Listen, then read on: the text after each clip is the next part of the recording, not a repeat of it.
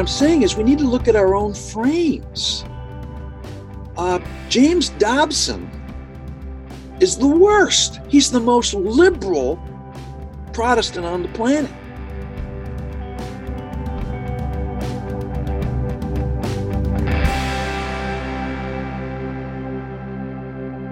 Hey everybody, Bonnie, Mike, and Tim here. Welcome to the Vox Podcast. So glad you are tuning in for another weekly episode. Bonnie scoured the iTunes review section for the Vox Podcast. We're always looking for feedback, and so Bonnie. Oh, quick hair update: the hair is up today.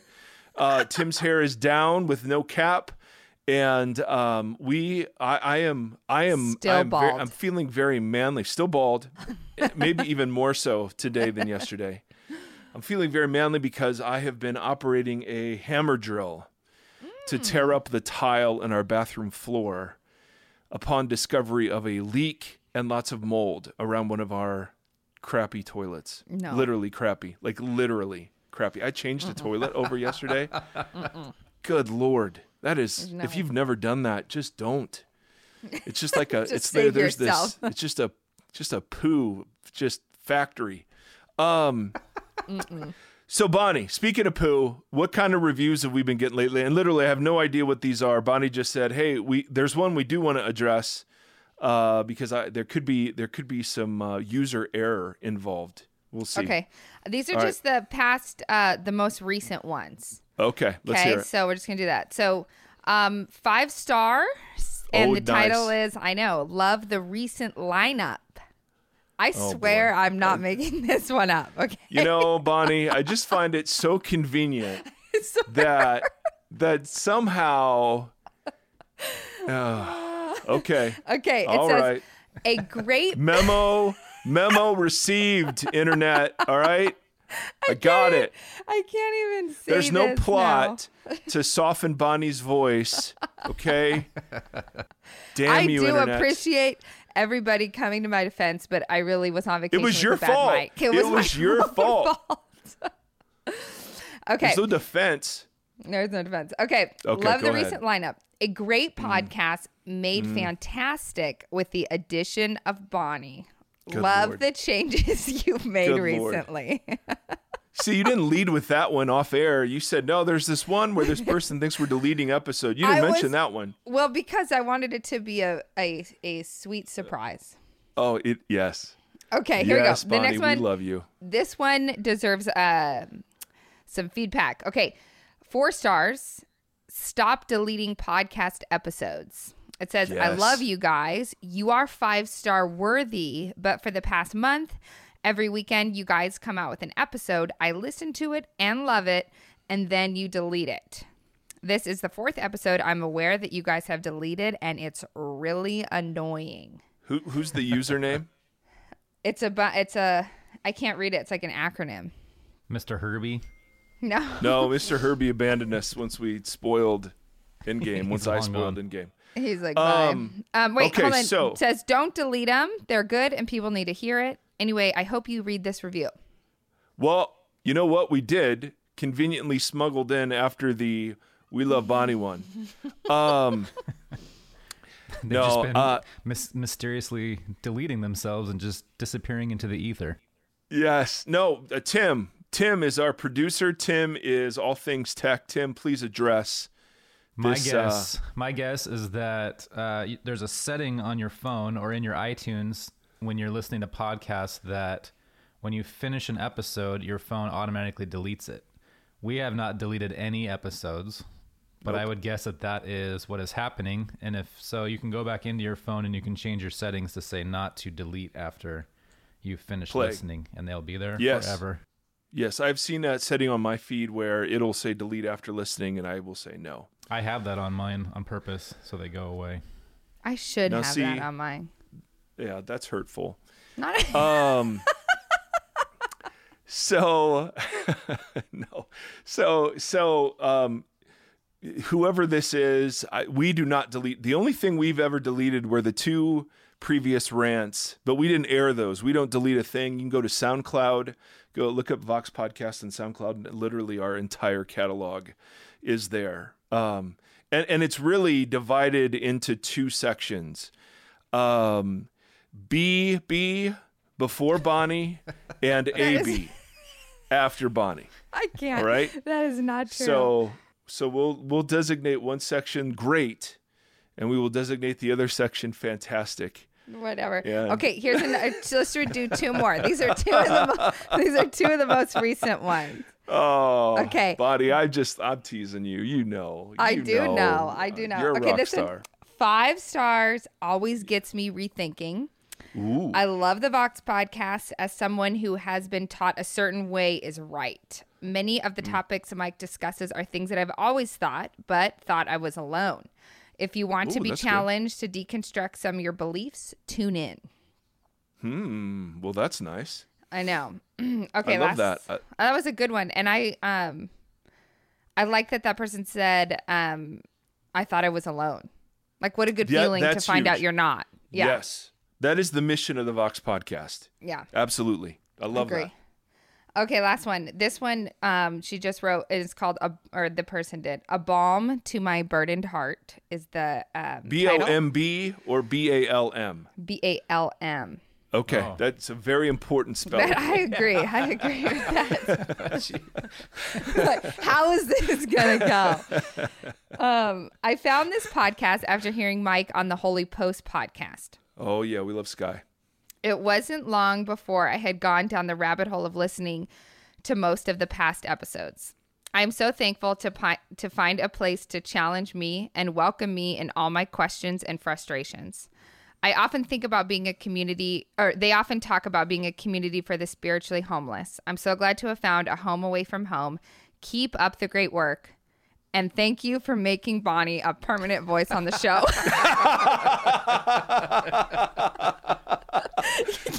You're welcome. Oh. What's so good is that it only shows you half of it. So I was reading it and then it said more. So then all it showed was keep up the great work. And then I hit more. And then I saw it in your face. I could see it in your face as you did it. Oh my goodness. Well, all right. It's so good. The verdict is in. That's so awesome. All right. So listen, to those of you, and I know we say this quite a bit, but subscribing and sharing the podcast and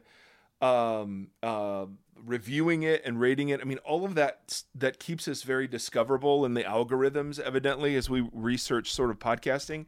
So it's super helpful and super appreciated. Thank you. And we actually really love most of the time the constructive feedback. And so we're grateful that you guys are so engaged with us. Today, one of the guys I follow on the Twitter is a guy named David Fitch, Fitch. And I've read he's this interesting sort of Anabaptist scholar and so I've read a couple of his previous books, but he was coming out with a new book called what's it called? The Church of Us versus Them. And I thought, oh my goodness, well there's something. So I was able to track him down through his publisher, and he was great. Now, this interview is awesome. If you can just imagine, he is up close to the camera and the microphone, so I can't see his whole face. And he goes. He's 63, good. As he will announce, and he goes. And so which is fitting. Remember last episode you said, "Where are all the old people? I want old people back." There he was. Oh my goodness. So anyway, so there's some interviews where I got to work. Did not have to work on this. Did not have to work at all. So anyway, I hope you enjoy it. We'll outro it here as soon as you're done. All right. So anyway, here's David Fitch. Hope you enjoy. And wait, I think we're gonna aren't we doing a book giveaway? We are going to do a book giveaway because Bonnie led the book giveaway previously, and it was very successful. So we'll give a prompt at the end on our outro. Yes. Okay. So now, Tim, anything to add? Nope. Okay. Ladies and gentlemen, David Fitch. Hey, everybody. Welcome to the Vox Podcast. Mike Erie here. So glad to be with you and joining us live from, where are you in Chicago? I'm sitting in my office at Northern Seminary, which is in Lisle, which is a western suburb. Lisle, Illinois. Now that's a lot of L's in that city and state. Lisle, Illinois. This is my new friend David Fitch. David has been somebody I've followed for a long time. I've read, I think, all of his books, and he just came out with a new one called The Church of Us versus Them. And the subtitle is Freedom from a Faith That Feeds on Making Enemies. And so you had me at the subtitle. Anyway, welcome to the show. We're so glad you're with us. Tell us a little bit about what it was that you saw in the evangelical church that concerned you and that you wanted to address when you sat down to begin this project. Yeah, well, I've been watching the evangelical church. I mean, I'm not a young man. I don't know. Yeah, folks, if you're listening, he can actually see how old I am by my picture. 37. Oh, thanks. I'm actually 47, but I'm actually 63 for all those who care. But I'm a young 63. Okay, but anyways, yes. I have a 14-year-old, by the way, and I still coach hockey at the YMCA. The only Y that I know of that has a hockey program in all the United States. Anyways, what was the question again? Oh, yeah, watching evangelicalism for... What was concerning to you that pulled this book out of you? Yeah, I am seeing, for 20, 30 years, maybe 40 years, the increasing alignment of the evangelical church, and that includes all the denominations and non-denominational church, and all those who see Jesus Christ and the cross as central to their work, who believe in the high view of Scripture, normally articulated through the word inerrancy, and who believe in conversion and all these things. I have seen this church align itself with power, increasingly with the powers of state government, and trying to do God's work through the state. And this has created a bit of a mess. That's an understatement.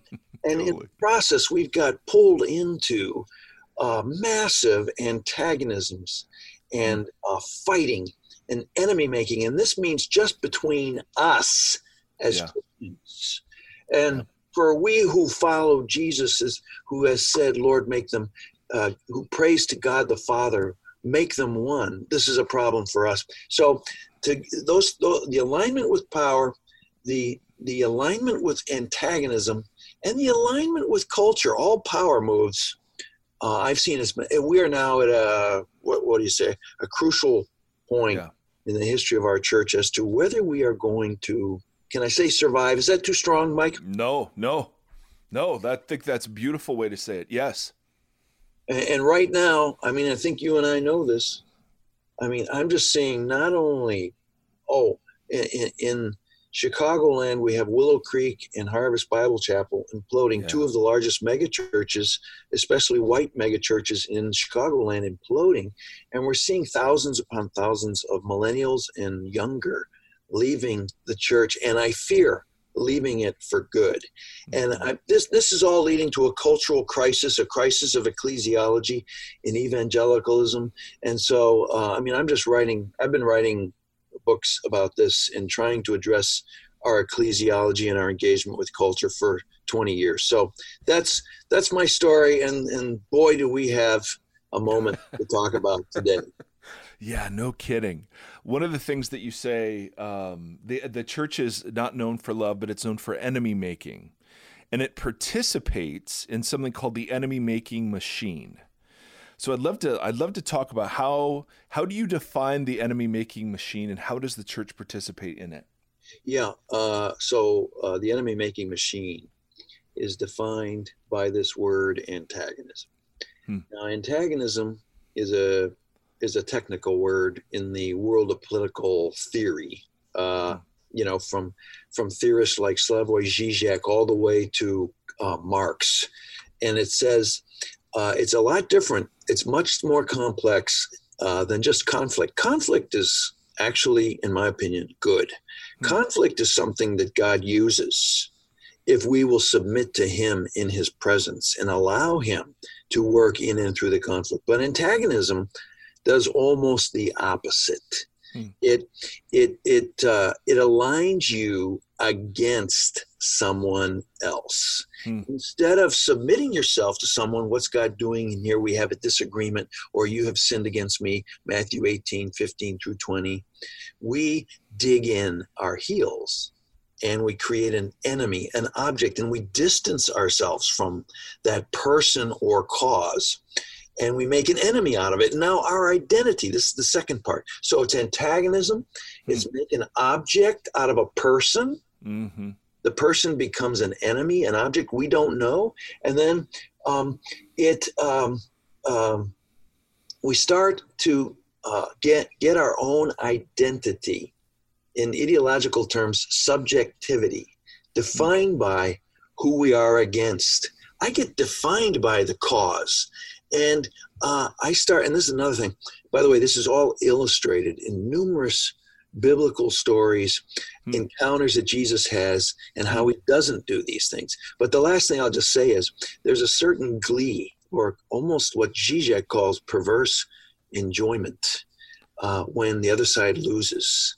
This, by the way, is so not Christian, to see our enemies go down. But this is what the enemy-making machine does. And I believe that ideological process is the exact opposite of the space, the social space that God can work to change the world. It's the work of the enemy. We call it the enemy-making machine, but it's also the work of the enemy to divide and create anger and want to take you down. And this, I believe, is the work of Satan, and I believe the church has gotten caught up into it in our culture today. So often the enemy-making machine takes something that was originally a good distinctive, something that was that the body at large needed to correct it in, and then that becomes its distinctive. And then from there, how do distinctives turn into ways of dividing that lead to these antagonisms? Yeah, this is a really good point and an important one. In the book, The Church of Us versus Them, I talk about how the church is always discerning and at times emphasizing certain beliefs. In my own denomination, Christian Missionary Alliance, premillennialism became an important doctrine. It happened around the 1920s and 30s when our church, and many other churches for that matter, were discerning German liberalism had invaded into Protestant mainline church and had diminished the importance of the bodily second coming of Jesus Christ, the return and the consummation of his kingdom. And there was a reading of the Bible. I won't go into it, but anyways, premillennialism, with the understanding that before Jesus returns, and he will return, we will work for the kingdom. And there's a lot of problematics with it, but actually it was a good doctrine to discern. Yes, the second coming of Christ is important. Yes, we must work to bring in the kingdom. The gospel must be preached to all the nations, and then the end will come. Matthew, I can't remember the exact text. You probably know that, Mike, better than me. Oh, of course, in the Greek, of course. But unfortunately, over time, it became a defining doctrine of us over against those liberals that don't believe in the second coming, and it made an enemy out of those, and we stopped talking about the issue. And then, by the way, 100 years later, most churches don't even know what premillennialism means, but we're going to get behind it because we're those people that believe in the second coming over against those who don't. And this is the way ideology, enemy making happens. We extract a belief out of its discerning importance in our everyday lives, and it becomes a banner to wave that we're not them, and we lose the ability to discern. Actually, Jesus is returning. Actually, he shall reign until all enemies have been made subject. 1 Corinthians 15:25. And so these are important discernments to understand how we are to live in the world, but we take it out of living in the world and we turn it into a banner that actually we don't even know what it means anymore. We just know we're against them who don't. Yes.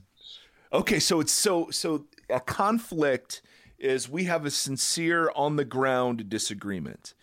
A discernment then forms a distinctive, like justification by faith is another example, like a really important correction. Yes. But that then I would say correction or emphasis, that's something that good. Yeah, that's a better word. Clarifies out of Scripture an important moment that we're in right now. Yeah. No, that's better said.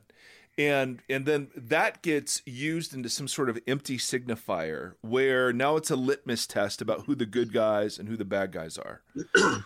Exactly. And so like for me in my background, the inerrancy conversation is, fits that perfectly. That there are people who will go to the wall saying the Bible is inerrant, but they don't read it, they don't devote themselves to it, they don't put it into practice. So this is something you call a banner, correct? It's like we're going to fight inerrancy, but that banner actually removes you from the real interaction with whatever the banner is signifying. Right. The way I talk about it in the book is I say we now know what we believe about the Bible, but we don't actually engage in living the Bible.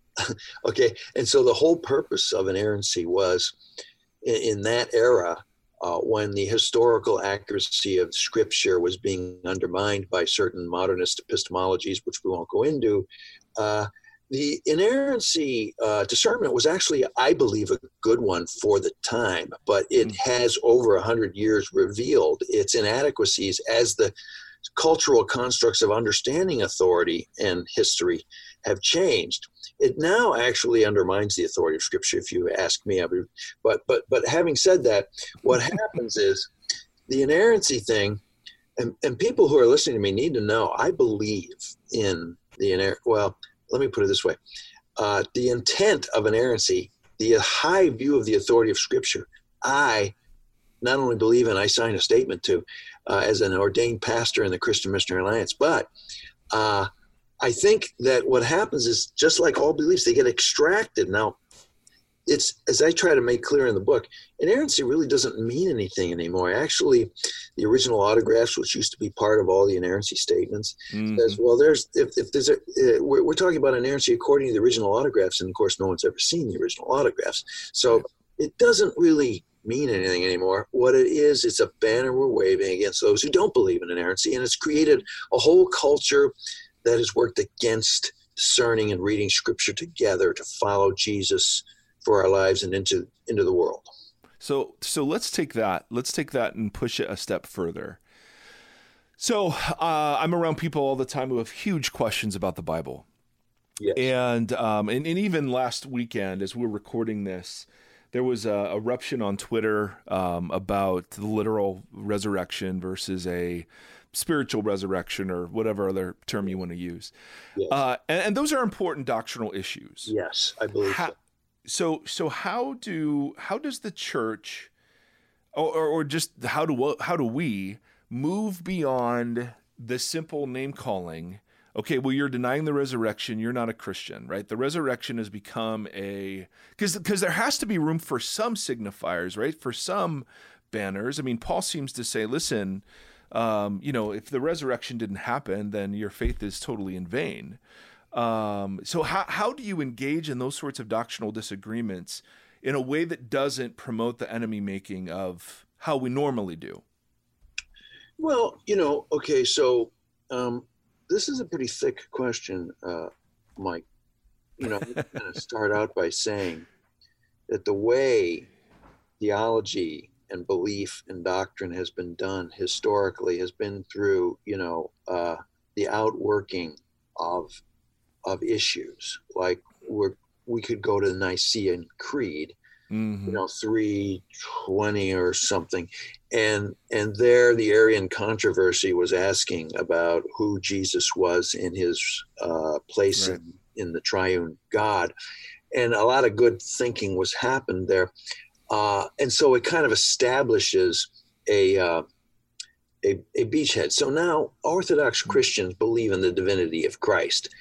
Now, having said that, homoousion, the Greek word for how we describe Jesus' oneness with God, and his ontological divinity, and its unity with his humanity. I mean, that is probably not the best, most helpful way to think about it today, only because we don't have those same Greek metaphysical categories to work with. It's not part of the vernacular. So we have to think through it again. So I believe, by the way, that Jesus is fully God, fully man. And there's helpful things that we take away from there, but we don't stop trying to articulate it and communicate it and preach it and proclaim it for today. And all that to say, I don't know if this is helping or not, but it's that extending process, because right now we have multiple cultures, multiple languages, even those who speak English. It's people in California. I was just in California. People who speak English in Venice Beach speak it and say it and think it differently than those of us who are here in Chicago. And so we have to listen and communicate. So faithfulness means we extend the doctrine, but but every conflict is an opportunity to do what I call contextual theology. Help people understand that Jesus is God, that he is Lord. You know, the word Lord takes some explaining, some re-narrating of what it means to be Lord in the Old Testament and the New Testament, where that word kurios came from in the New Testament.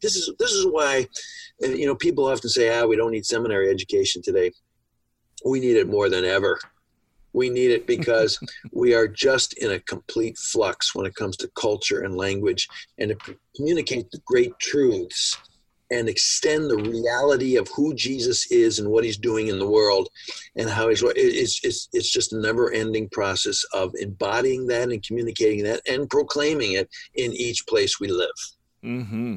I don't know if we got off track there or not, but I tried. I love it. I love it. I love it. No. So let's say I come across a tweet, and my instinct. I'm obviously affirm the physical resurrection of Jesus, but this was a live example over the weekend. And here's somebody that says, nope, I'm a Christian minister and I deny the literal resurrection. My instinct is to say, well, there aren't many battles I need to be fighting, but that certainly seems like one of them. So how and in Twitter, of course, it's just easy to name call and then you're done, right? You've done your virtue signaling. Yeah. But what does a non-enemy making alternative look like in that situation? Is that sitting over a meal and clarifying what they mean? Is that just doing a lot of listening and understanding how they're using the words? I mean, I think it's hard for people to envision the alternative because, right, all we've got is the antagonisms. At least that's what we see all the time. So this is why I'm part of a denomination, a history. If I got up on Sunday morning and said out of Luke 10, when Jesus said, I saw Satan fall like lightning, what he really meant was that Saturn is the seat, the authority of God, and that I need to bow to Saturn every night at about 10 o'clock when it shows up on the horizon. If I said that on a Sunday morning, if people would say, what? Okay, that's weird, number one. Two, I've never heard it before. Three, this is just not faithful to the scripture. Even though he's got all that Judeo-Christian origins exegesis to fall back on, something's off here. They refer me to my denomination. And then my denomination needs to ask questions, because the question is, this is why I believe in ordination, by the way, for all those people out there who think you can just wake up on a Sunday morning and go install yourself as senior pastor of the first church of your block. No, there's ordination processes. There's extending the gospel as handed on. And my denomination, I would expect, would call me in, ask me questions, clarifying questions. Where did I get this? And so I have to maintain some orthodoxy, some faithfulness. At the same point, so anyways, I don't know if that answers your question, but I think it's my denomination. I am submitted to an ordination council and a history. And granted, I don't always agree with them on everything, and I have to submit to them sometimes when I think they're maybe a little off. And if things get really off, but I must submit. I must mutually submit and ask questions and answer questions until we work out. Was Jesus saying God sits at the right hand on the planet Saturn or not? Okay. But now here's what happens every once in a while in culture, especially when culture is changing, especially in mission, when we are engaging a culture which is completely in either outside of the influence of the gospel, or maybe in disobedience or rebellion against the gospel. And I think our culture is a mess right now on many different levels. We're going to hit issues we've never had to deal with. The sexuality issue is one in the last 25 years that my dad, who was a pastor in the 50s, 60s, 70s, 80s, never had to think about. Of course, he never had to think, is gay or lesbian sexuality or marriage orthodox? Now we have to think about it, and now we have to discern it, and we have to extend faithfully the gospel, and we have to extend discipleship practices. It has happened in Africa to my denomination at the turn of the last century. Polygamy, they encountered polygamy, and of course, I'll just say the first thing they did, and I use this example in Prodigal Christianity and other places where we've written about this. The first thing they did is they said, well, Scripture says you must be husband of one wife, divorce every wife but one, and you can become a member, get baptized. You can even be in leadership. But if you don't divorce every wife but one, you're out. And they became known as the Church of Divorce. And a lot of people got hurt because a lot of women were on the streets with no way to take care of themselves. And bad things happened, and they had to work for discerning and discipleship for that issue over 50 years before it was eventually worked out. So this is what happens when we're in mission. We've got to discern. Faithfulness. We don't give up the resurrection, the physical bodily resurrection. We don't give up the physical return of Christ. We hang on to orthodoxy and extend it even further. What does this mean for this and this and this? Right, exactly. And so let's take the sexuality example. Right, you've got the church is being flooded with gay men and women who love Jesus. Yes. And who witness to a reality that the vast majority of us have not experienced. Namely, I don't remember a time being attracted to anyone of the opposite sex. I didn't choose to be this. And they're also testifying to the fact that Jesus is real and that he is loving them and using them and working in them. Yes. And so here's one of those discernment moments. Absolutely. I mean, this is the critical issue that seems to symbolize everything else. And so we form our affirming camps and our non-affirming camps, right? And then those signifiers become, like an example, Church Clarity, which is this organization that wants churches just to admit whatever their view is. Yes. And those are the only options, right? You have unclear, and then you have somewhat affirming or completely affirming or whatever. Yeah. But affirming and non-affirming are the only spaces there. So how does this work in a non-enemy making way, particularly when you discern, you work to discern together and the groups just end up disagreeing? Yeah. All right. I'm going to throw an additional in here. Do it. Often when we're engaging in culture, our first impulse, especially when cultures are in massive shifts all around, most of the people my age, most of the people 50 years of age and older, are used to not being challenged, are used to a monolithic culture in the 70s and 80s. And so now everything is up for grabs. And our first impulse is either to defend or accommodate. And defend distances us. Accommodate, we try to acquire power by making friends with people who we, whatever the issue is, and coming alongside and saying, God is at work in all things. And we don't, either way, defend or accommodate. We don't really engage for faithfulness. And so often, by the way, we must first look at ourselves in order to get a handle as to what's going on. Like, for instance, I don't want to shock you or anything, but like when you were saying, I have never been attracted to another man, and you're a man, you were playing into an existing framework that is right out of U.S. Culture 101. That says that attraction is the basis for a lot of decisions, especially marriage.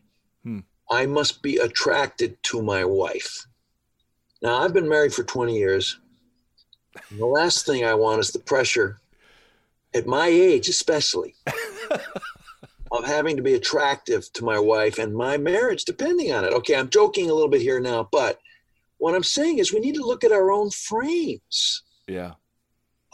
James Dobson is the worst. He's the most liberal Protestant on the planet. James Dobson says, attraction is the basis of marriage, and marriage is the idol, and family is the idol, and you got to be attracted to your wife, and you got to take her out on a date every three months, or is it every week? Every week, I think it's every week. And you got to stoke the flames of attraction. This is right off of Hollywood. Anthony Giddens wrote a book, Transformation of Intimacy, and he showed how the idea of being attracted to someone romantically, and that being the basis of marriage, it started 150 years ago with the invention of novels, especially romantic novels in England. It never existed before. We got married for totally other reasons. And then attraction was developed over time, and it has nothing to do with your body parts. There's so much about attraction in our culture. You can't turn on the TV. I guarantee you could sit in my office. We could I don't have a TV in my office, but if there was, we could turn on the TV, we could turn on a sitcom, and we could see all of the assumptions about attraction and how it drives everything we do, including capitalism, consumerism, what you buy. And we've bought into it 1,000%. And meanwhile, we are commodifying people's body parts. We're marrying people because we're attracted to them because they have this quality, and we are objectifying them. And this is totally contrary to not only marriage in the Bible, it's contrary to the way we are to engage other people and them as persons. And it's a heresy, and James Dobson has bought into it. And I'm a kind of upset about it. But the point is, we never look at our own frames, and then we're the ones who created this mess. Right.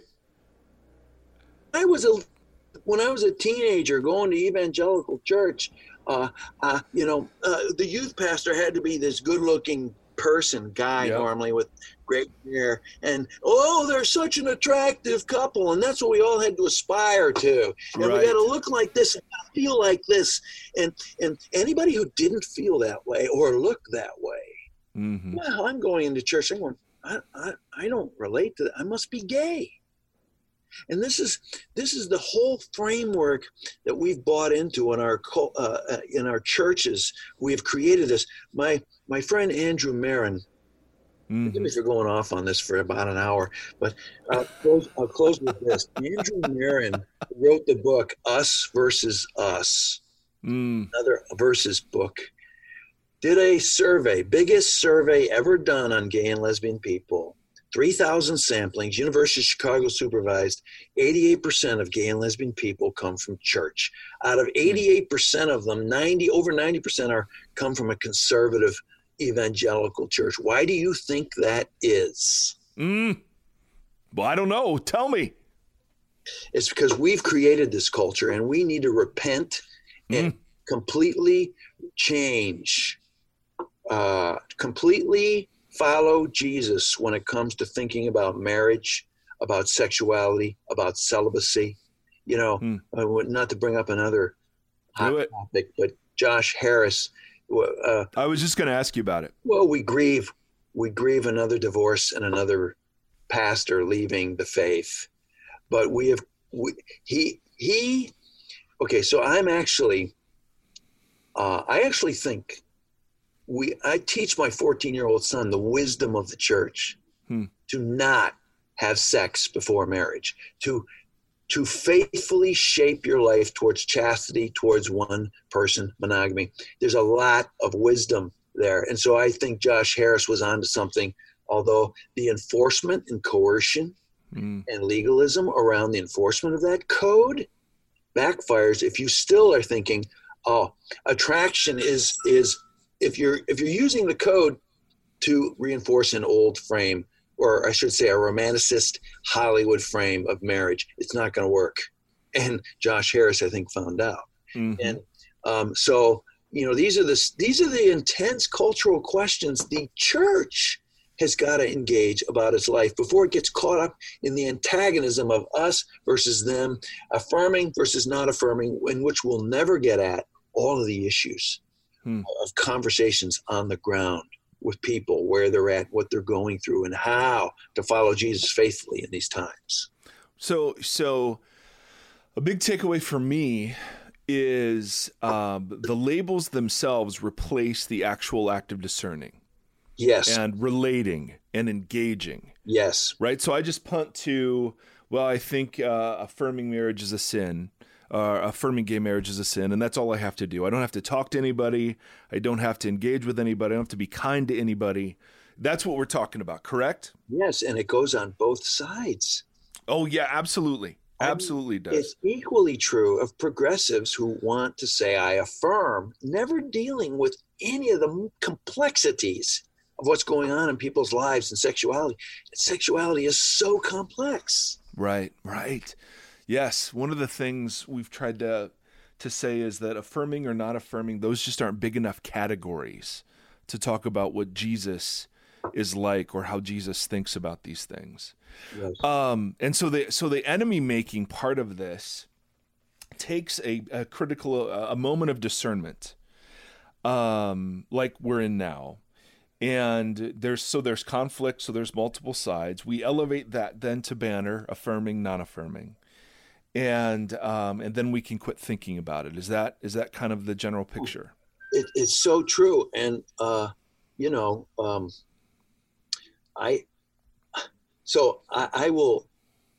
want to kind of chasten the conversation a little bit, because I think when some people hear you and I talking right now, they think, I can't give direction on any of this.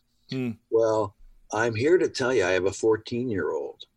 And he needs direction, but he needs conversation.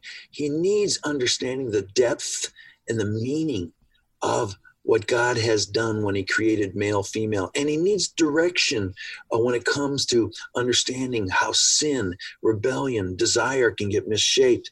And so I'm not saying don't give direction to your 14-year-old. We need it. Our church has gone through discernment processes on this multiple times. But to just simply go not affirming or affirming doesn't get down to the complexities.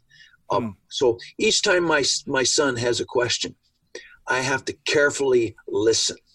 And I have to tell him what we're called to, where we're called to go with our desires, where we're called, how we are to deal with desire, lust, objectification. None of this, by the way. I mean, the period that I grew up with, and as far as I know, even like most recently, parents have not been talking to their kids about sexuality. Part of it, by the way, is very scary because you have to reveal your own. Oh yeah. Your own sins and. Oh yes. Oh yes. That's why we don't talk about it, my friend. These are the times. I just believe God's called. We must become a new church, a church of authentic, real sanctification, power by the Holy Spirit. And Jesus will work to use all these conflicts to bring about a healing in the world through the church. But we can't get caught up in these antagonisms. Okay, so practically, I'm in a church.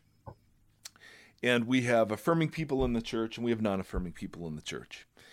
And the gay men and women in the church are asking rightly, hey, can I serve in leadership? Can I take communion? Would you bless my marriage? And the non-affirming crowd is saying, well, no. I mean, and here's here's the received wisdom from tradition, but then here are the classic sort of defenses of the texts that speak to this. How does that work?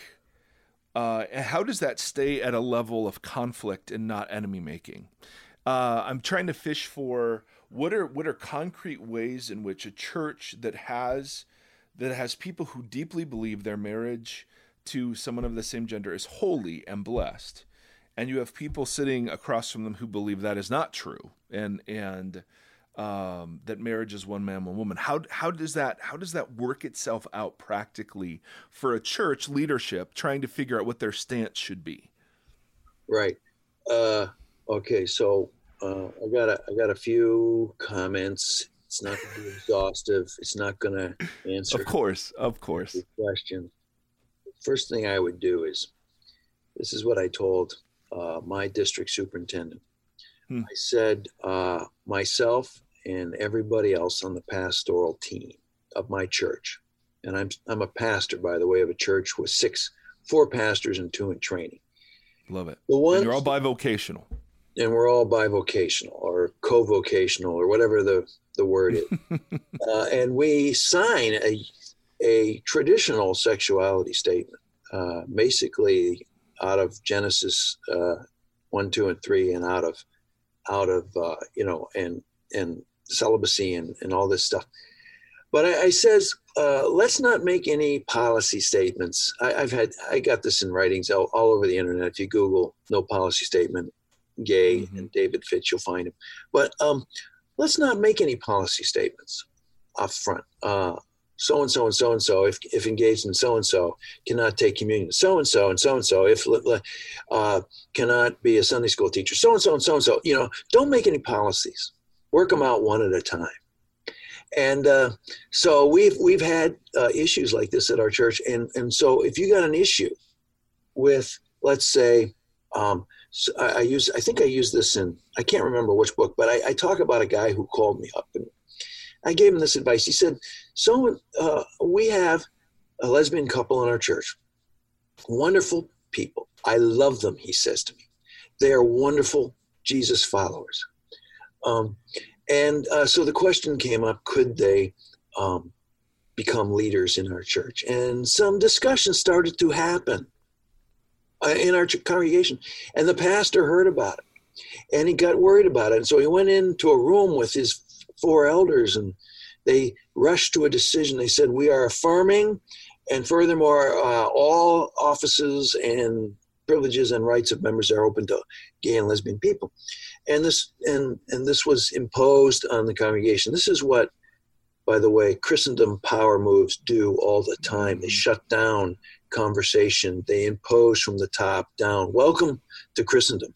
It's alive and well, especially in evangelical churches. Yeah. I said, and so he said to me, that's so bad because now I have to leave the church. I go, well, maybe you don't have to leave the church.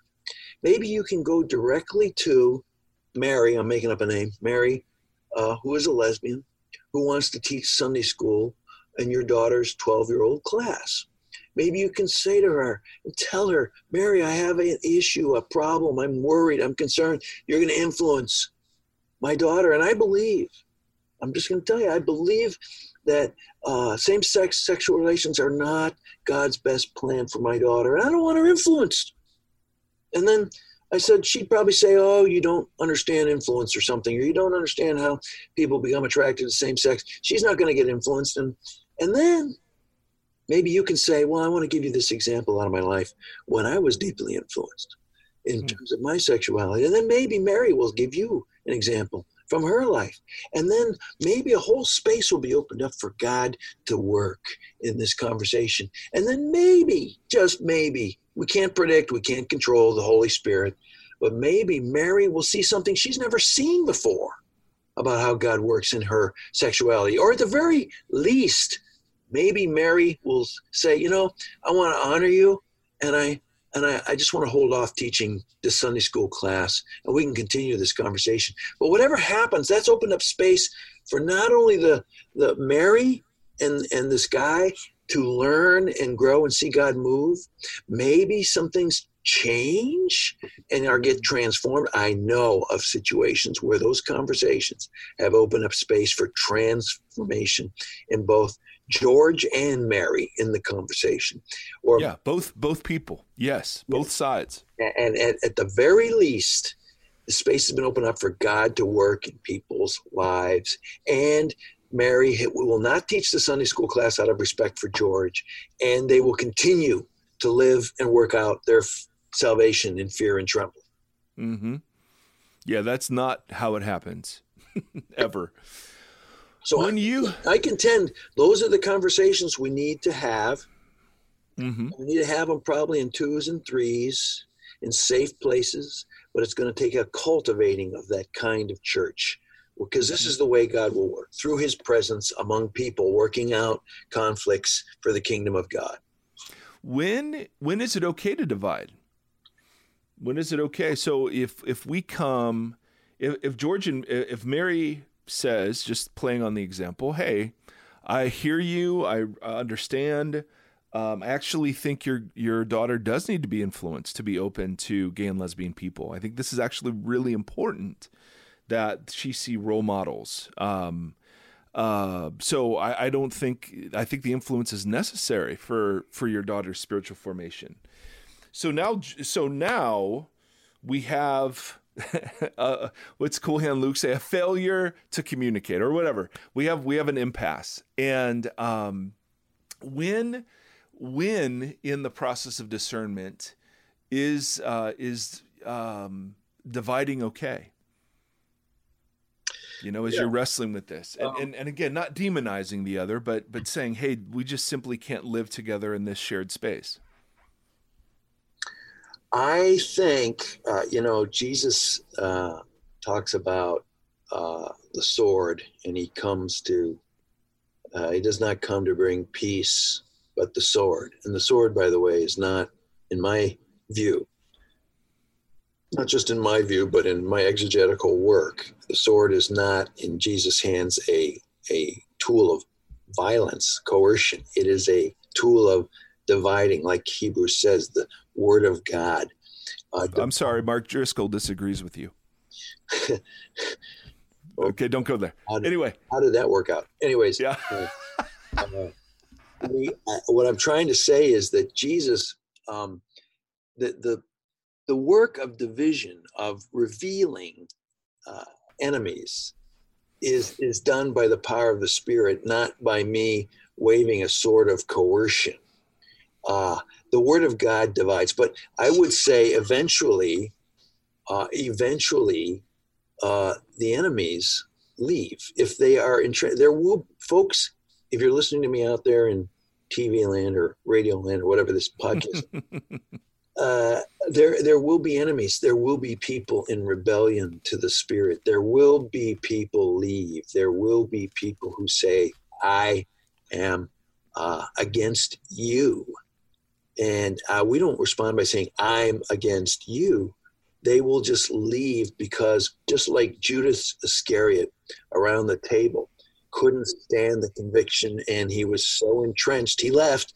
There will be people who leave, and I guess what I'm trying to say is hang in there as long as possible. But there are times when,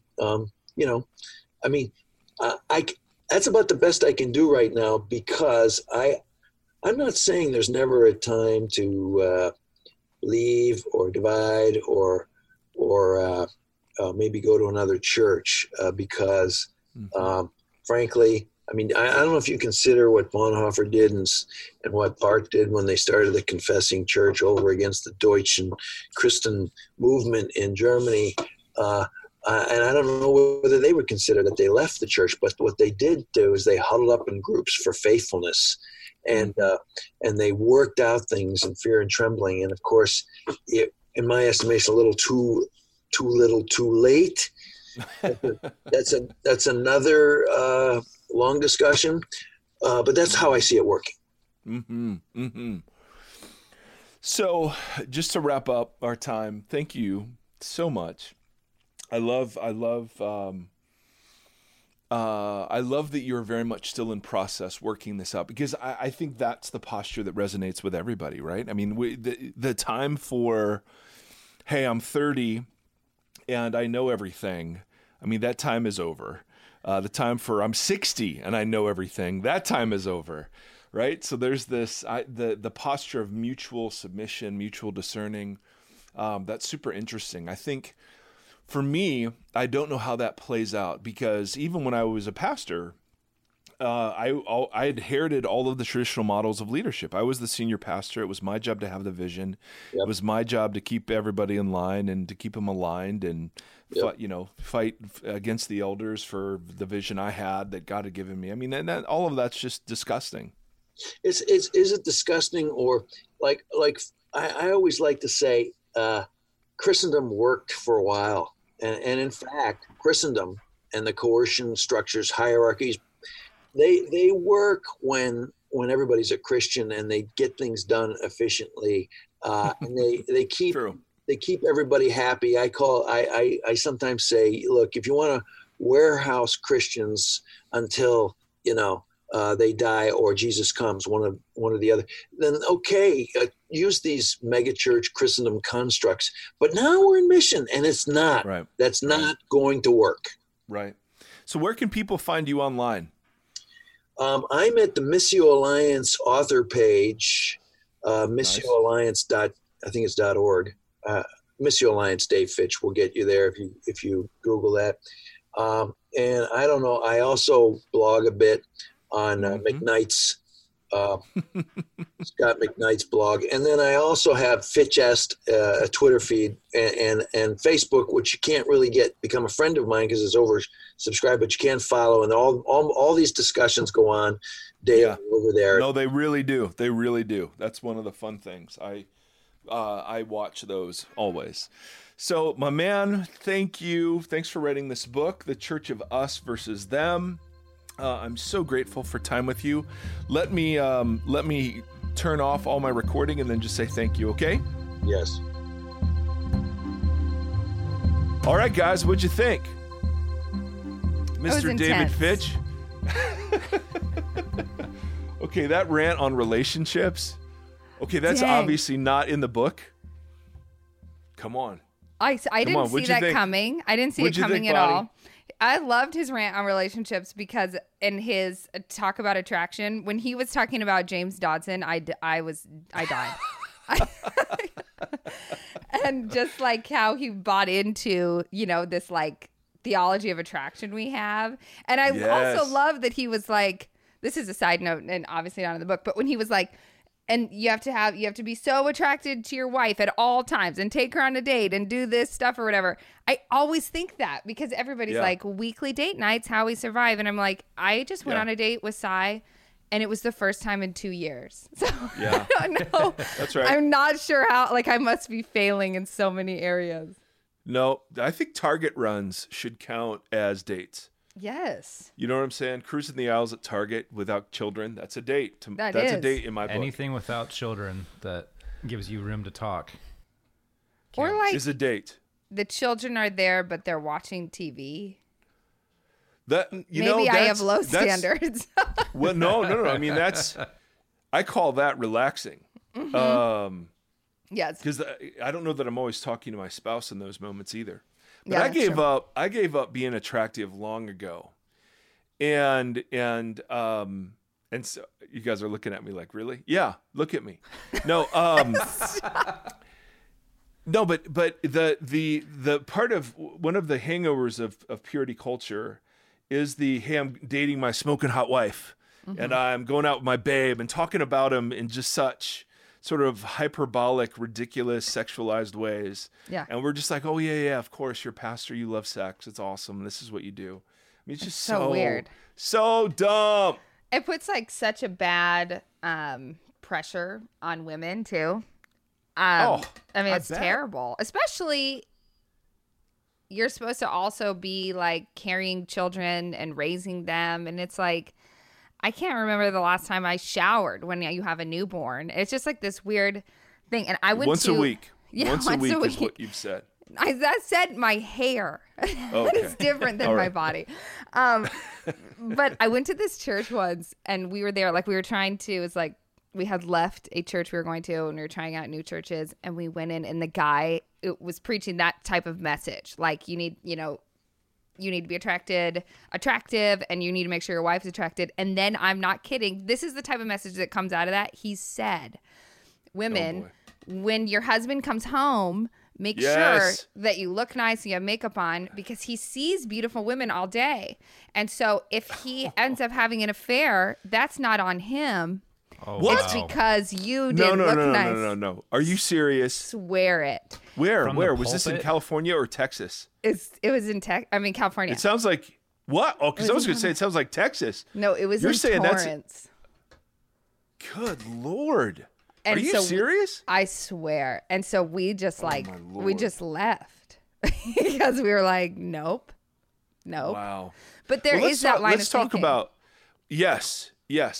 And is there something to the idea that our spouse shouldn't get our leftovers? And I think there's something to that, right? I mean, that part of my caring for my spouse is basic hygiene.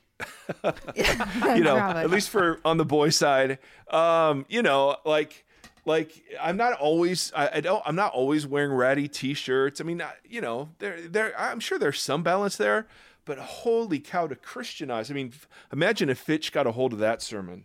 I know. I should find it and send it to him. He'd go crazy. Tim, what did you think? What did He you think might about the interview? burst. Yes, he would explode. All the attraction stuff. We're kind of in this pool of purity culture conversations, and it was just like some of the stuff you guys just said was reminding me of that growing up in the church, and talks about sex being like, yeah, you got to wait till you get married to do these things, but once you do, God is going to bless it, and it's going to be like fireworks. And I remember getting married, and we kind of fumbled around and being like, nah, this is kind of difficult, and I feel really ill prepared, and I thought this was going to be like Right. it was just going to be automatically blessed and crazy, and instead it was confusing. And so the attraction stuff is like So true. it resonated, it made sense. Although my wife is really attractive, so I felt conflicted. You're like, that's So- just my natural thing. That's well. good. I don't know that he's denigrating attraction as much as he is its priority. Right. And I think Yeah, that and whole the thing is just obsession like with global, it, like yeah. what you just said about presenting your best self. That's just a whole, like, yeah, I try to be in shape and kind of stuff, half, Shut so up. that I'm attractive for her, half so that I'm healthy. Right. And Yeah. then, but that whole thing is a whole package. Like, it's me being my best version for her, like, in a global sense. It's not just Yeah. Well, the making sure that I inertia- clean my armpits. The inertia of marriage is just to grungy clothes and morning breath. I mean, that's the inertia. And so there is a discipline that is no. I mean, there's so I don't want to. I mean, there's a small, tiny little bit of a point buried underneath that crap. Right. That okay. I mean, if you've been married like us 20 years, it's just not enough to.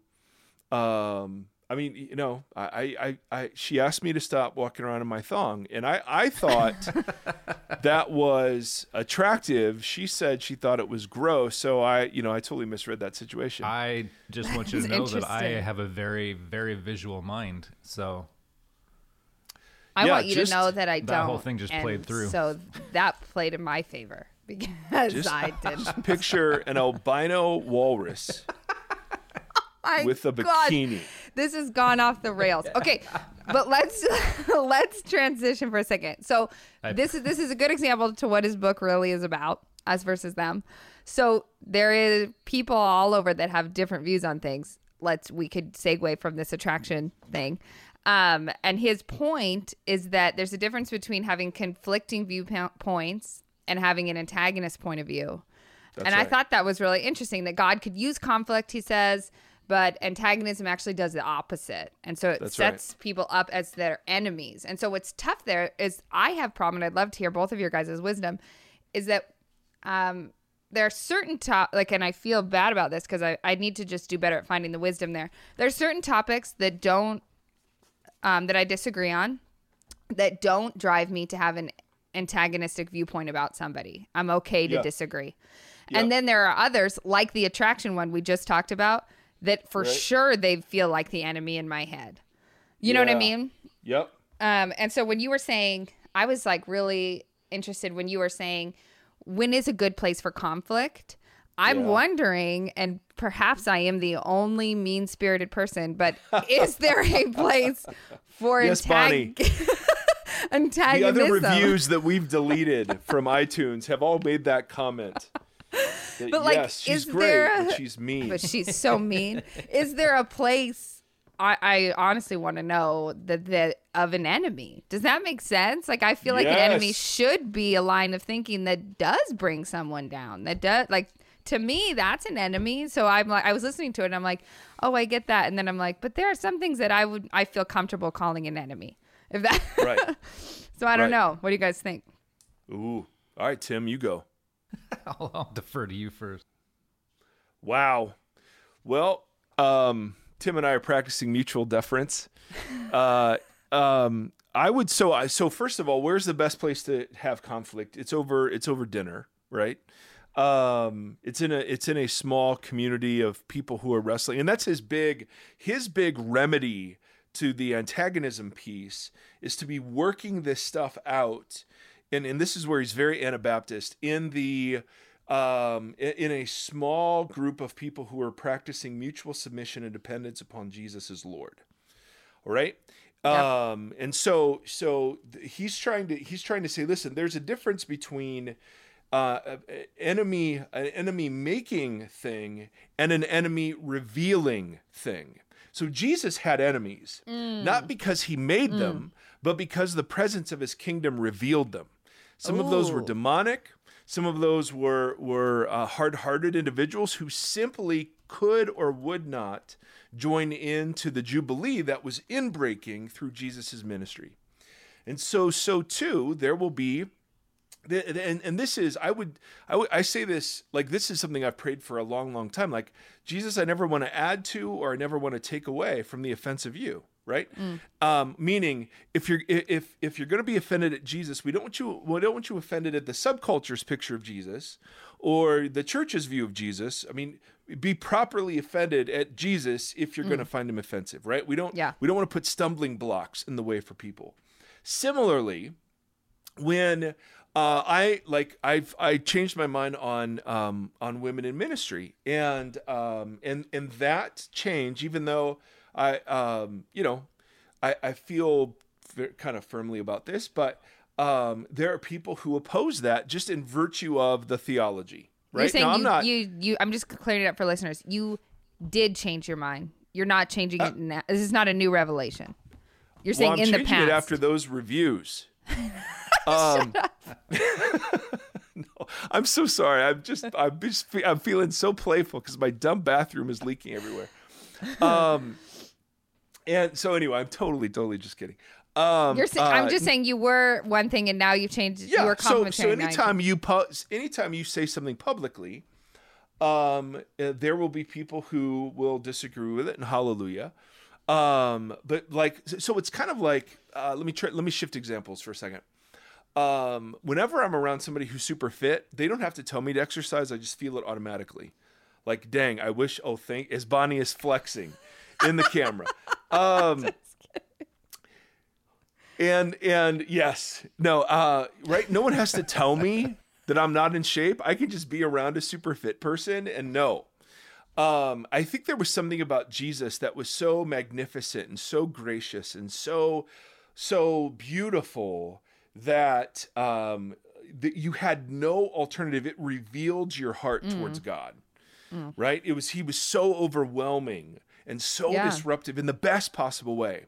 And so I feel like as we go through life doing our best to make sense of Jesus following and to be faithful in Jesus following, sometimes we will do or say something that reveals people who are, so let's say if I say, hey guys, I believe I take the conservative view on Genesis 1 and 2 about gay marriage. And so I think marriage is a covenant between one man, one woman. Now I can say that as gently and kindly as I can, right? But that's still gonna be offensive. In that case, we could argue about whether or not you say it that way. And that's his point, is that there are ways that you can convey that don't feed into the antagonism machine. But there's a natural sense in which there will just simply be enemies as we try to follow Jesus faithfully in the world. Does this make sense? Am I making any sense? Totally. Yep. Tim, you're looking at me funny, and that's why I'm asking. No, you are. I wanted to hear what you were going to say about women in ministry. Oh, okay. Well, just that you can't help. So when that becomes a public thing, what's the critique? The critique is liberal, right? Just culturally moving with the culture rather than staying faithful to the text. Mm-hmm. And I'm not saying those people are enemies at all. I'm just saying I don't have to be antagonistic in any way in order to draw that criticism. I can just do whatever it is I'm doing, and there will automatically be people who oppose it. You know what I'm saying? Yeah. Right. Absolutely. Exactly. Because we're dealing with entrenched positions already. So to me, the idea that you can reveal enemies without making them is super critical. I like how you put that. Yeah. And so, no, that distinction was his. But I was like, okay. So what Jesus is advocating when he talks about turning the other cheek and walking a second mile, it's actually shaming. It's refusing to just be passive, but it's also not returning evil for evil. It's an entirely different way. We've talked about this like 100 episodes ago. It's an entirely different way of shaming your accuser, of shaming the person who's shaming you. I mean, it's genius what he's doing. Right. This is what Fitch is trying to elevate us to, which is, hey, it's simple. It's absolutely simple to the minute somebody opposes you to call them an enemy, and to retreat into the cemented antagonisms. The Jesus way, however, is a much different, broader, more compelling way that involves, all the stuff we talk about, right? Sitting down and listening and sharing the bread and the cup, and so that's what. I don't know. Did that answer? Does that make sense? No, that's really good. Yeah. And now I am reminded I'm not mean. You're not mean. I'm not a mean person. Oh, Scout. Sorry. No, we're all parents. I know. We're all middle-aged parents. I don't think I'm middle-aged yet. Just kind of. Just a little bit. We might be on the road, but just I think you're just kind of like a couple years behind me. Well, so when talking about that, when you just were talking about arguing well and being able to do it over the table, is when he talked about, I loved what he said. Okay, 1 second. Go get some crackers. Keep that in, Tim. Listen, this is what parenting is. This is real all talk. Right? This is what parenting is. I will say to Seth, go find the iPad. Okay? Yeah, go find it. That is horrible parenting, and yet we all do it, and our kids survive, and it's fantastic. Go get some crackers. Go get some crackers. I'm going to ask this question. You can start, and I'll chime back in. All right. Okay, I'll get you more food. So when he's talking about the pre-millennialism and the inerrancy conversation, yes. And he's like, everybody was so hardcore about that, and they didn't even realize why or what it really meant. And then he was talking about, and then that's changed because culture has changed. I thought that was so fascinating because so good. It's what we've talked about so much, but like the work of the kingdom should always be discernment. Yes. Oh, come on, buddy. Come on, B. Should always be discernment and not just like these rule followings or doing these. And I think that's a difference. I want to explore that between antagonistic and enemy, like when we use discernment. Yes. So great, Bonnie. Great stuff. So what happens, according to Fitch, is that there'll be a distinctive that in inerrancy. So there was this huge in the early 20th century critical emphasis on critical scholarship and questioning some things in the scriptures. And actually, we're just kind of revisiting that 100 years later, interestingly enough. But one of the reactions to that was this idea of inerrancy. And so as you're looking at the church kind of from a global perspective, there was a needed correction and clarification about, no, what is it that we think about the Bible? But what happens is that distinctive, right? A distinction that is helpful, important. So it's like the charismatic movement saying, hey, don't forget the Holy Spirit, or the evangelical movement saying, hey, let's share our faith. That kind of thing. Like, what begins to happen is that distinctive becomes a banner. It becomes a rallying cry. Right. And it gets turned in not into a place of thoughtful conversation. It gets turned into something he calls a banner that ultimately becomes an empty signifier requiring no discussion. So somebody can say, hey, do you believe in inerrancy? The minute I don't answer unequivocally yes, I've become a bad guy in the banner sort of way of thinking. Makes sense? The boundary 100%. way of thinking. Yep. And what he's going after is, hey, the people who fight for inerrancy, very often, I think, they fight for certain views of inerrancy at a popular level. Very often, those people aren't really familiar with the Bible at all. They're just infatuated with their high view of what they think the Bible is, and that becomes a way to distinguish the in crowd and the out crowd. This is boundary focused sort of stuff using box language. So, like the charismatic movement. Hey guys, speaking in tongues, those gifts for today, awesome. That's a distinctive. But then it becomes a banner, like for some, not everybody, but for some, hey, you've got to speak in tongues or else you're not saved. You've got to be baptized in the Spirit or you're not saved. All of a sudden now it's an us versus them play. Yep. So my big objection to the affirming, non-affirming conversation is that it's playing into that same dynamic that we've seen over and over and over and over. And it's just an empty signifier. It's just a new banner. Right. Yep. But it's an empty signifier because it means we don't have to talk. The minute I know where you stand, we're done. Right. And I am able to label you and I'm able to place you and to either trust you or not trust you, depending on how you answer this one simple question. So I was preaching at a church in Southern California. A gal came up, and I think I've said this before, I don't remember, but she said, hey, are you affirming? Are you affirming? And I know what she meant. And I said, well, yes and no. And she just sat there angry. Like you could just see the fact that there was any qualification at all.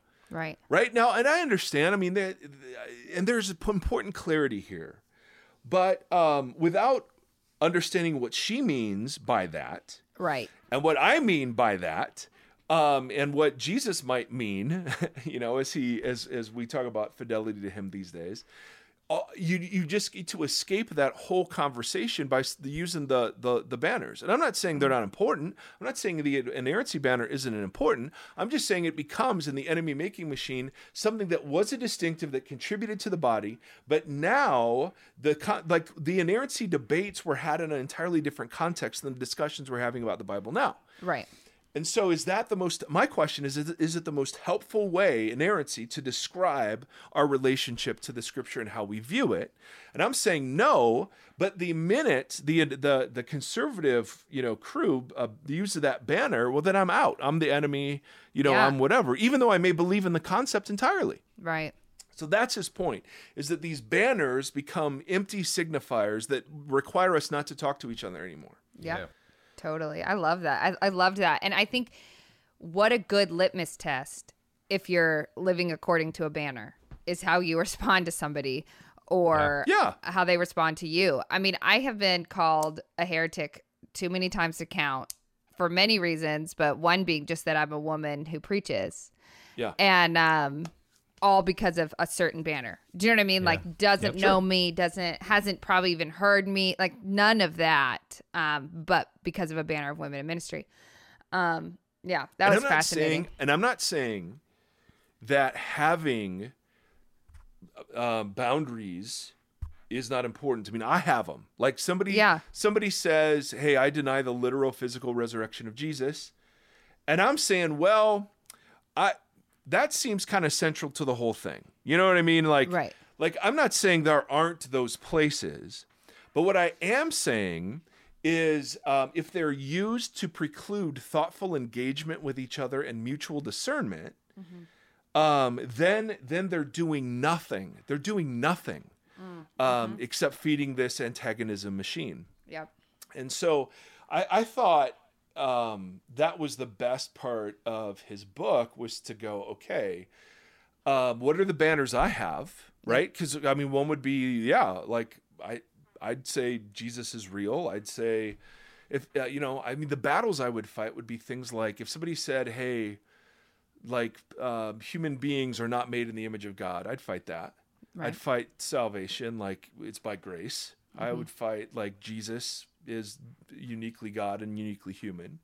I'd fight that he rose from the dead and lived, and So the question becomes, well, okay, how many of those can you have? But then how do you hold them? And that's the center focus, boundary focus. Oh, go ahead, Tim. What were you going to say? No, just what you just said is how you hold those, because those banners turn into like something that you're not willing to talk about. You just call it like a non, whatever. But it's how you hold those certain tenets.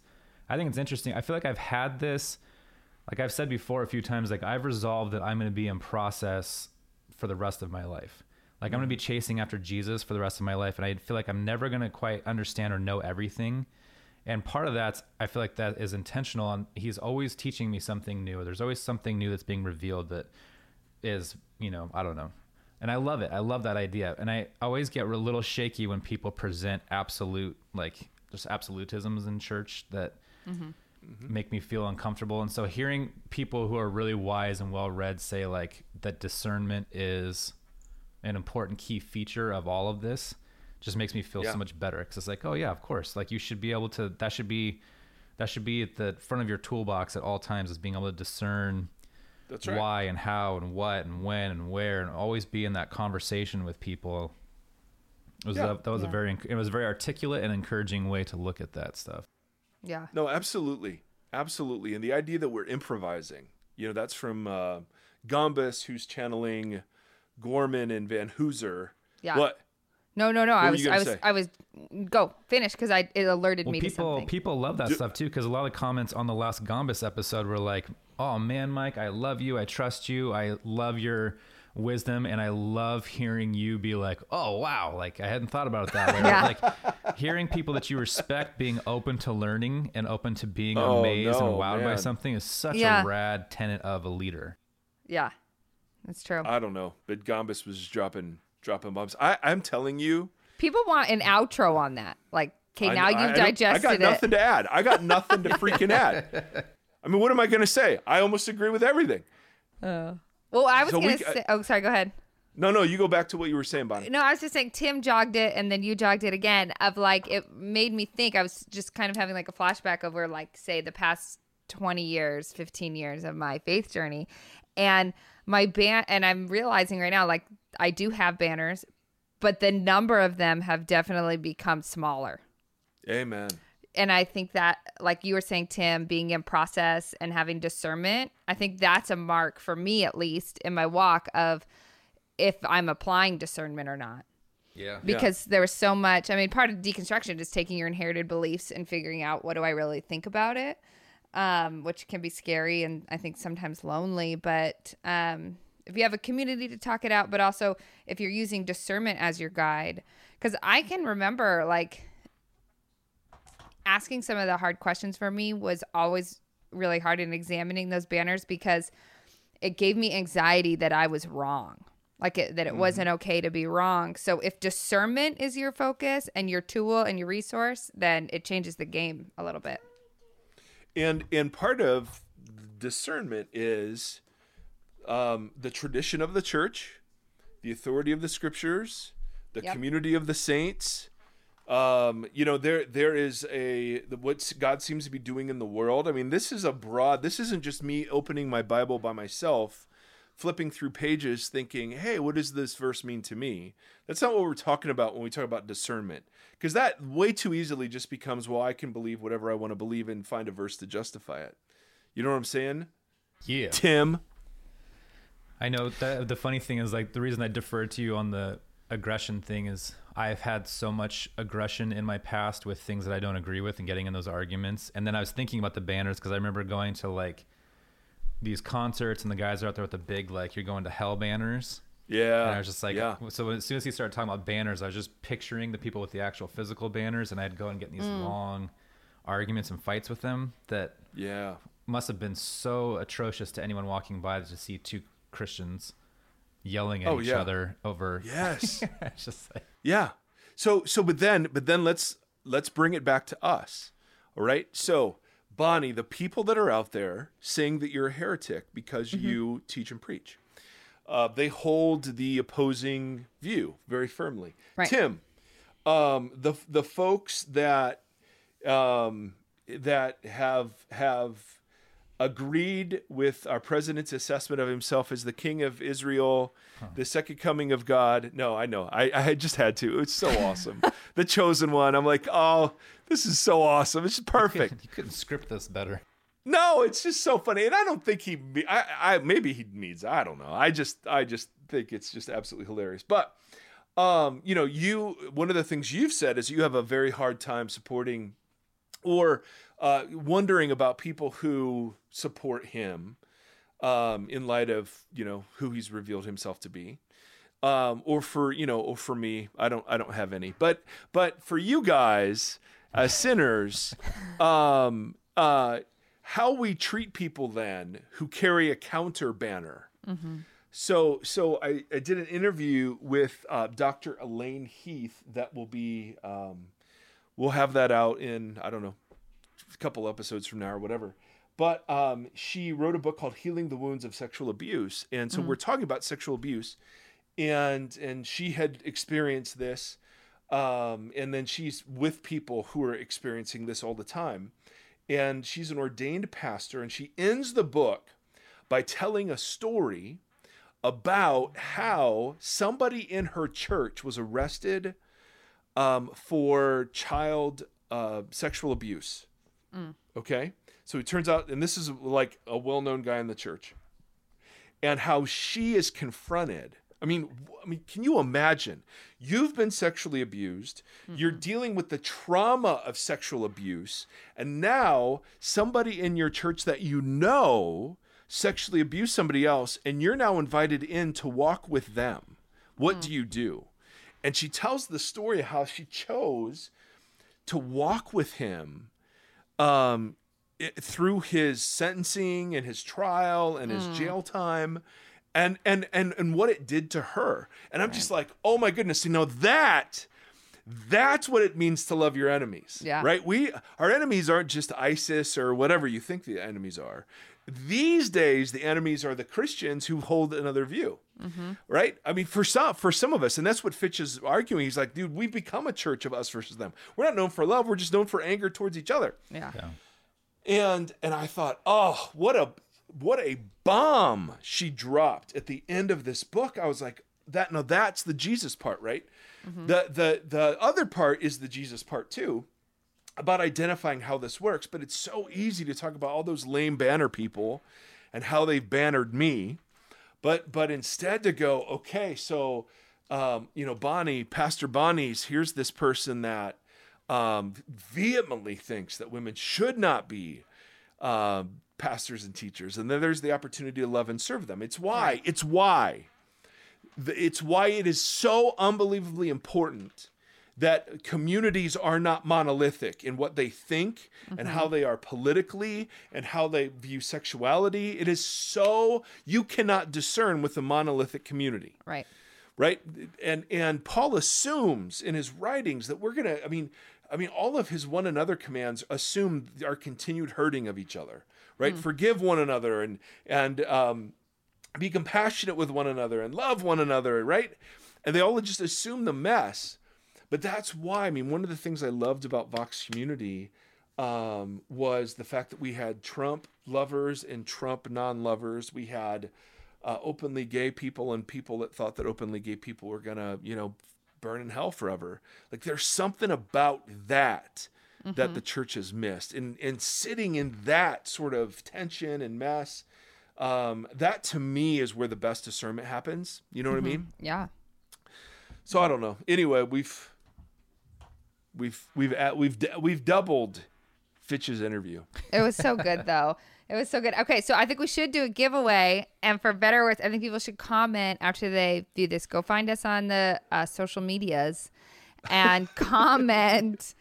Like, I don't know. What do you guys think about this? The question of, like, what banners do we have? Either we hold or that we see right now. Okay. Because I think sometimes there are banners that exist that I don't even know.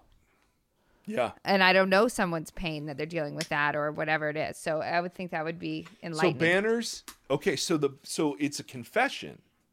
Either confession or like I see this happening. Okay. You could do either one. All right. So like I'm looking out at Christian culture and I see immigration as a banner for people or whatever. And it defines who you are as a person if you believe whichever way you believe. Yeah. Got it. Okay. Perfect. And so Bonnie's a rock star. Bonnie will do the book say. as the review per the review. I mean, Bonnie will do the book giveaway like we did last time. So we're on Instagram. Tim, what's our Instagram? Vox Podcast. Okay, what's our Twitter? Mike Erie. Oh, it is? Yeah. you're gonna have to. I'm like the worst Twitter person, so you're gonna be holding up the Twitter. I carry leg. Twitter. I love the Twitter. Good. Well, when you put it I on love the Twitter. Instagram, you can share the same thing straight to Twitter and True, Facebook. I do that sometimes. But I don't know how to do the magic posts. You know what I mean? Like here's a picture that I'm writing on and have little emojis attached to it, and I don't have any idea. So you guys are Instagram, all right? I am the tweets. And Bonnie, you're kind of you kill it on Facebook. I'm not gonna lie. Thank you. I'm not gonna lie. Thank I'd you give so you a much. 5-star Facebook review. Oh my gosh. Yeah, absolutely. Again, if you have anything to say about the social media, you can go to the Vox review section. So we try. So if there's no name attached, well, see, I keep saying Bonnie. I just keep saying Bonnie. No, just Yeah, I yeah. try. Yeah. And it's definitely me if there's an emoji. Yeah, I think people will learn. You use punctuation and there are emojis and it's pleasant. I'm usually just kind of to the point, like with a boom or a bam or a Except woohoo. you do a good job of when long comments come in. And you write back. Try. Very thoughtful. I try sometimes. All right. So that's all we got, right? Anything else I need to say? Remind Outro? anybody of? Outro. Oh, outro, yeah. the outro Oh, to the yes. outro. Tim, why don't you share this and then just throw it to that. And then fade it in. Yeah, I like my haircut. Yes. So this is, and you had Seth do this with you a couple a episodes few ago. several episodes ago. episodes. Yeah. Yeah. Yeah, sweet Seth. Um, Let me tell you about Seth. All right, let me tell you about Seth Erie on his fourth day of school. Yeah. Is he in school today? He's in school today, but here's what he's doing. So yesterday he comes in and he says to me, "Dad, Seth bad, spit on best friend, no more school." and I'm like, "What are you talking about?" It's like, "Seth bad, no school more." And I said, "Okay." So I get a written report from the teacher, and he had a great day. He was great. So Bonnie, he was making an event up so that he did not have to go back to school. He's so clever. Okay, I'm sorry. Go ahead, Tim. I'm sorry to interrupt you, but that's Seth Erie's world. no, and we're I think living that in you it. guys, if you do the Seth video YouTube channel, you guys should do a little Ferris Bueller skit and just have my him in goodness. there, but have him do his version of it. We thought about. Oh yes. Oh well, that would be so easy. Give me some Cheez-Its. Give me Mom's iPad tuned to Sophia the First, and give me what we call a floppy, and which is not a body part, but rather something he kind of engineers. And Good to clarify. yeah, that's Seth right there. Then maybe he'll come in, he'll be buck naked, and he'll come in and say, "Daddy, big snuggle time." So this was a love it. sermon that Mike gave a while ago, and it was in the same series as the one that we released on here, the Chutzpah. This was the episode before the Chutzpah episode, or the sermon before the Chutzpah sermon. Chutzpah. So it was a series on prayer, And you, during the sermon, were reading off different Jewish prayers. And this is the one that you guys do as a family. And there was a young lady in the crowd during your first service who came up and said, "Hey, I'm Jewish. We sing this every day." And so she gets on stage and sings it, and it's beautiful. So Yeah, it's my gorgeous. wife and I listened to it a few times, and then I went in and I thought, well, the recording's clean enough that I just put some music underneath it and just kind of make it sound, I don't know, like it was released for this purpose. So we'll tag it on right here. There's a little intro by Mike talking about the prayer itself and reading it with the audience, and then you'll hear her sing, which is wonderful. That's awesome. Great job, Tim. Thanks, Tim. Yeah. Good job, Tim. Somebody leave a 5-star review for Tim. Could somebody My do that just so we husband know will. you're listening? When he listens, he's like, "Gosh, there's Tim. Why doesn't Tim speak more?" And then he kind that- of looked at me like, "Because you're talking so much." I do hear that. Why doesn't Tim speak more? But see, if he spoke more, like it would lose the Timness. I know. Now people are tuning in just to wait for Tim to tune in. So if you give them everything they want up front, they might not listen anymore. I think that's Exactly. totally it. Absolutely. 100%. All right, friends. Thanks for as always. Thanks for letting us be a part of your life. Have a great rest of your week. Enjoy. All right, so this is what the Erie family does over dinner.